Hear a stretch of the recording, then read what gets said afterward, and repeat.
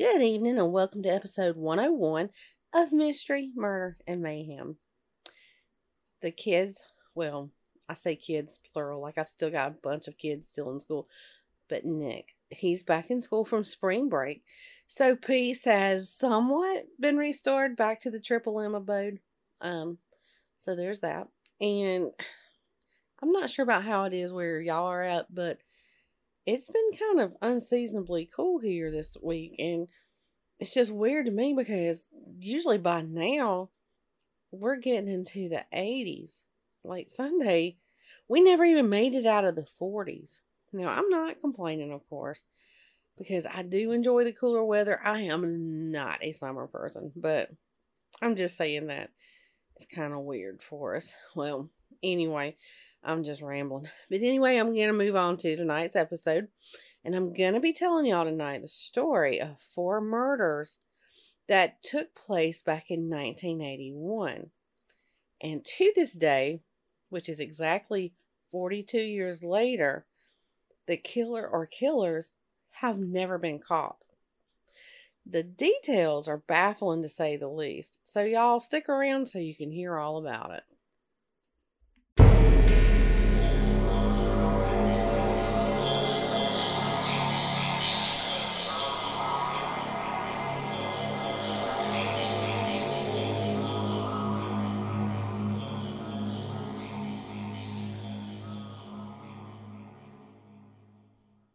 Now, to give a bit of a background on the circumstances, let's go back a couple of years before the murders took place.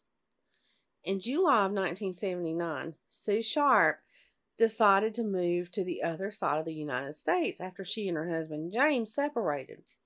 She packed up her 5 kids, left their home in Connecticut, and they drove cross country to Northern California, where Sue's brother lived. When the family arrived in California, they moved into this small rental trailer that her brother had lived in for a little while. The trailer was located at the Claremont Trailer Village. But they didn't live there long in that little small trailer.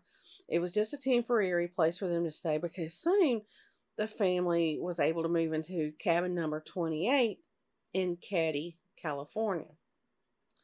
Well, Keddie, California is not exactly a big booming town. I'm not even sure that it's incorporated into a town, but we'll just call it a small town. Now, I know I say that I come from a small town, but my town that I live in looks like a metropolis area compared to Keddie because the census back in 2020 said that the population of Keddie was a whole 68 people. So yeah, it's pretty small. And it only takes up 413 acres. Now, I'm thinking that it might be just some like this camping area type thing that people may stay at long term. I'm not sure. I should have looked more into the town so I would have known more about it, but here we are. Anyway, along with the mom, her name was Susan, or they called her Sue. The family consisted of 15-year-old John, 14-year-old Sheila, 12-year-old Tina, 10-year-old Rick, and 8-year-old Greg. And I'm sure they probably had, your normal family problems, but for the most part, I believe they were a happy family. And they had all started making friends there in the area where they had moved to. So now it's 1981. And around 11:30 on the morning of April the 11th, 1981, Sue, along with Greg and Sheila, left the home of some friends and they drove into Quincy to pick up Rick. He had been there for some baseball tryouts. And somewhere along the way back home, Sue picked up her son John and his friend Dana, who were hitchhiking. And it seemed like a pretty normal day. And then later that afternoon, around 3:30, John and Dana left the house to go back into Quincy. I had read that they were going to a friend's house for maybe a party. But anyway, later that evening, Sheila had plans to spend the night with a friend who lived in cabin number 27. So, like I said, the family lived in cabin 28. So they were right there adjacent to each other. So she left from their cabin number 28 around 8 p.m. to spend the night with that friend. And when she got there, her sister, Sheila's sister Tina, was already there at the friend's home. But Sheila reminded her that their mom wanted her to be back home by 10. So around 9:55, Tina left to go back home. All seemed normal. But at 8 p.m. the next morning, or 8 a.m., sorry about that, the next morning when Sheila returned home, everything was far from normal. Upon entering the home, Sheila found the bodies of her mom, her brother John, and John's friend Dana. They were all deceased on the living room floor. Well, as soon as she saw that, Sheila rushed back to the neighbor's house where she had spent the night and told them what she found. Well, the dad at that house, his name was Jamie Seabold. He was, able to go over, check out the situation. And then he found that the two young boys, Rick and Greg, were just fine. They were in their bedroom along with a friend named Justin Smart who had spent the night. And that neighbor was able to get those three boys out through the bedroom window.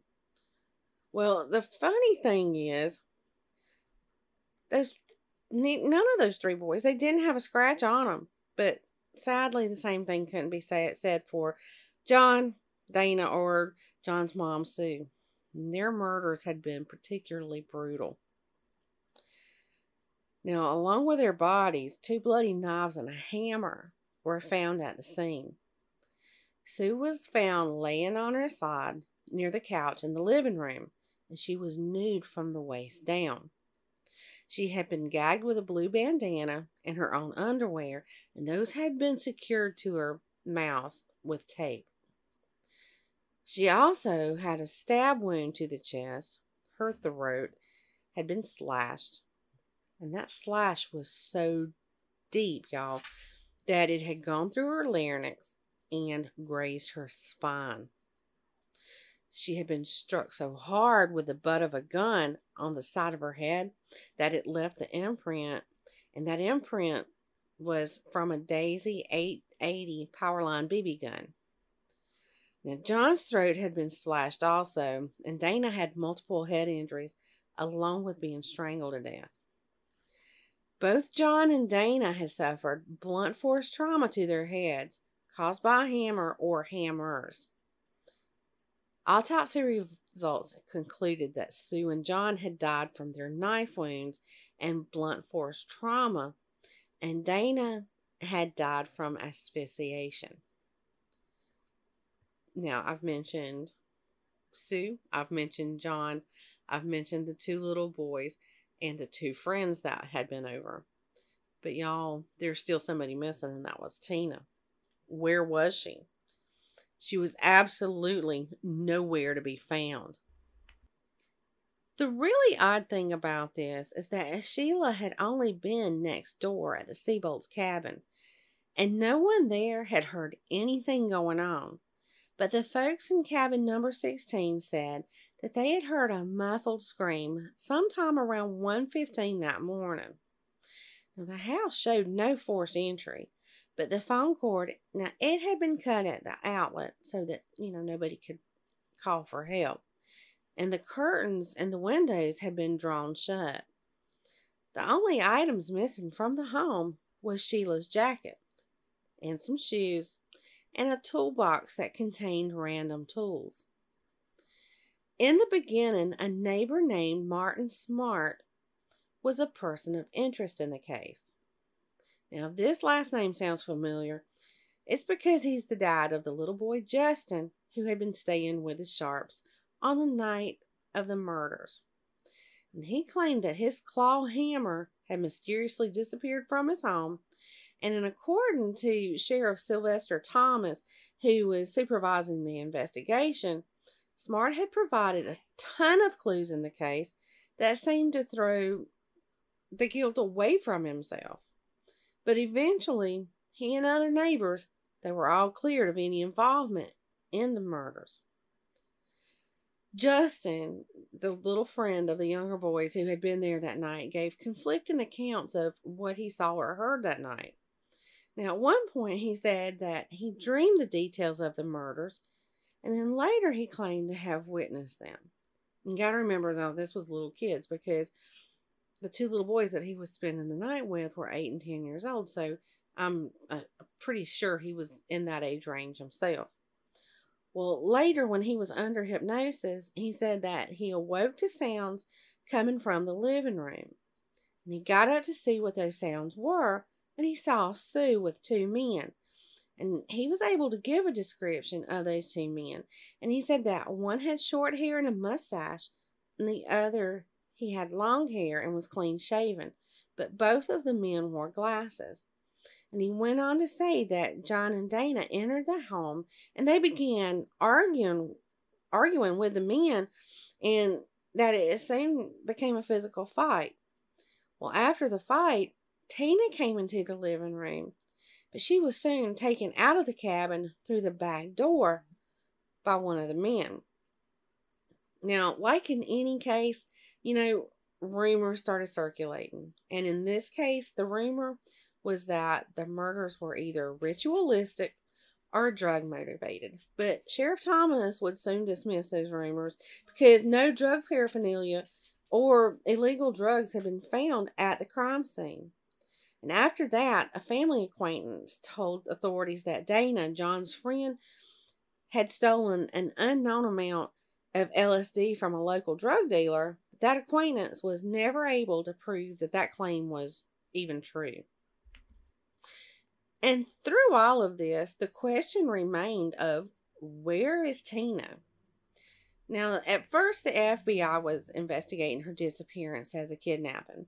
But once the month of April was coming to an end, the FBI kind of backed off of the search, saying that California State Department of Justice was doing an adequate job in the investigation, and they didn't feel that they were even needed there. But despite all of the law enforcement's best efforts, Tina was nowhere to be found, and she wouldn't be found until just over 3 years after the murders. A bottle collector actually found the cranium portion of a human skull and part of a jawbone at Camp 18 in nearby Butte County. And I say it's nearby, but it was actually about 100 miles away from where she had went missing. Now, shortly after Butte County Sheriff's Department announced the discovery of the bones, an anonymous caller identified the bones as belonging to Tina Sharp. But for whatever reason, this call was never documented in the case records. And it wouldn't be until 2013, just 10 years ago, that the recording of this call would be found. But a positive ID on the bones that were found was completed by a pathologist, and they were able to confirm that they belonged to Tina. Well, also found near her remains was a blue nylon jacket, a pair of Levi blue jeans, and an empty medical tape dispenser. Now, I did say earlier that the FBI didn't continue the search for Tina because, like I said, they said that the local authorities were doing a fine job with their investigation.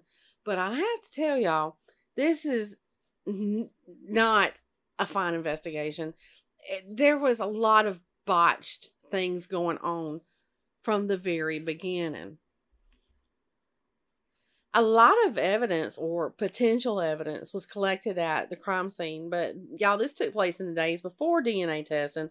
So what they had collected was pretty much useless to them. Now, one thing I did find really odd was that when Sheriff Thomas called in for help from the Sacramento Department of Justice, they sent agents from their organized crime unit, not homicide detectives, which I found very peculiar. And then 3 months into the investigation, Sheriff Thomas resigned and took a job with the Sacramento Department of Justice. Now, many folks close to the case have said that Thomas's handling of the case was disastrous and corrupt. And one person even went as far to say that Thomas had told suspects that it would be best if they got out of town. But now let's go back to Martin Smart for a minute. Martin's wife, Marilyn, left her husband on the day that the bodies were discovered in the Sharp residence. Marilyn provided police with a handwritten letter that Martin had sent her afterwards that read, quote, "I've paid the price for your love, and now that I've bought it with 4 people's lives, you tell me we are through. Great. What else do you want?" End quote. But get this, y'all. This letter from Martin was never considered as a confession, and the police never even followed up on it. In 2008, Marilyn Smart said on a documentary that she had suspected that her husband and his friend, John Boobadee, I think is how you pronounce it. Don't shoot me if I'm wrong. But she had always felt that those two were responsible for the Keddie murders. And she said that on the night of April the 11th, 1981, she left Martin and John at a bar around 11 p.m. and she went home to go to sleep. Around 2 a.m., she woke up to find that the two men were burning an unknown object in the wood stove. Well, Sheriff Thomas was also on that documentary, and he disputed what Marilyn had said, and he went on to say that Martin had passed a polygraph test. Now, whether the two men had actually anything to do with the murders will probably never be found out because Boobadee, he passed away in 1988 and Martin passed away in 2000. Well, since then, bits and pieces of evidence have been found. Now, in 2016, a hammer that matched the description of what was used in the murders was found in a pond that had been drained or had dried out. And local authorities believe that it was placed there intentionally. Then, in 2018, DNA that was recovered from a piece of tape at the crime scene was found to match a known living suspect. But as far as I can tell, there's nothing else been released about that little bit of information. Like no names or anything like that. Now, one theory that I do want to mention in this, and keep in mind that it's only a theory, is that some believe that there was a love triangle involving Sue, Martin, and Marilyn. Apparently, Martin and Sue were having an affair all the while. Marilyn was crying to Sue that Martin was abusive to her. And Sue was encouraging Marilyn to leave Martin. Well, when Martin got word of this, he enlisted his friend Boobadee, who has been known to have mob connections. He wanted Boobadee to take Sue out of the equation. And that would explain Marilyn leaving on the morning the bodies were discovered. And it also provides an explanation for that letter that I read to y'all earlier. And maybe, y'all, just maybe, that explains why the Sacramento Department of Justice sent organized crime agents instead of homicide investigators. So, could it be that two suspects with ties to organized crime that maybe they were given a free pass on murders that they may have committed? And is this why maybe Sheriff Thomas told them to get out of town? I mean, it could very well explain why this case has never been solved. And it was so sloppily investigated. And it wasn't a priority to the Sacramento Department of Justice. I mean, these are just my speculations, but I mean, think about it. It kind of makes sense, right? Well, hopefully with the new advances in forensics, sooner or later this case will be solved and closed. And if and when it does, I'll be sure to bring that to you. That's all I've really got for tonight. I know it was kind of a short episode, but it was one that I hadn't heard of, and it was one of those stories that I stumbled on while researching another story. So I found that pretty interesting. Now, I've mentioned before that in the episode description, there's links to the various social media sites, but I've also added some links to my PayPal, Venmo, and Cash App. And I normally don't like asking for money. I don't, because I do this just because it's something fun for me to do. But soon I'm going to be having surgery that I need to better my quality of life. And I need the cash to pay for what the part that my insurance won't pay. But anyway, so I'm just leaving that there. If anybody, feels like they want to help a girl out, feel free. But anyway, y'all, if you don't, it's fine. I'll still be here doing episodes. Anyway, I want y'all to have a good night and come back next week for an all new episode.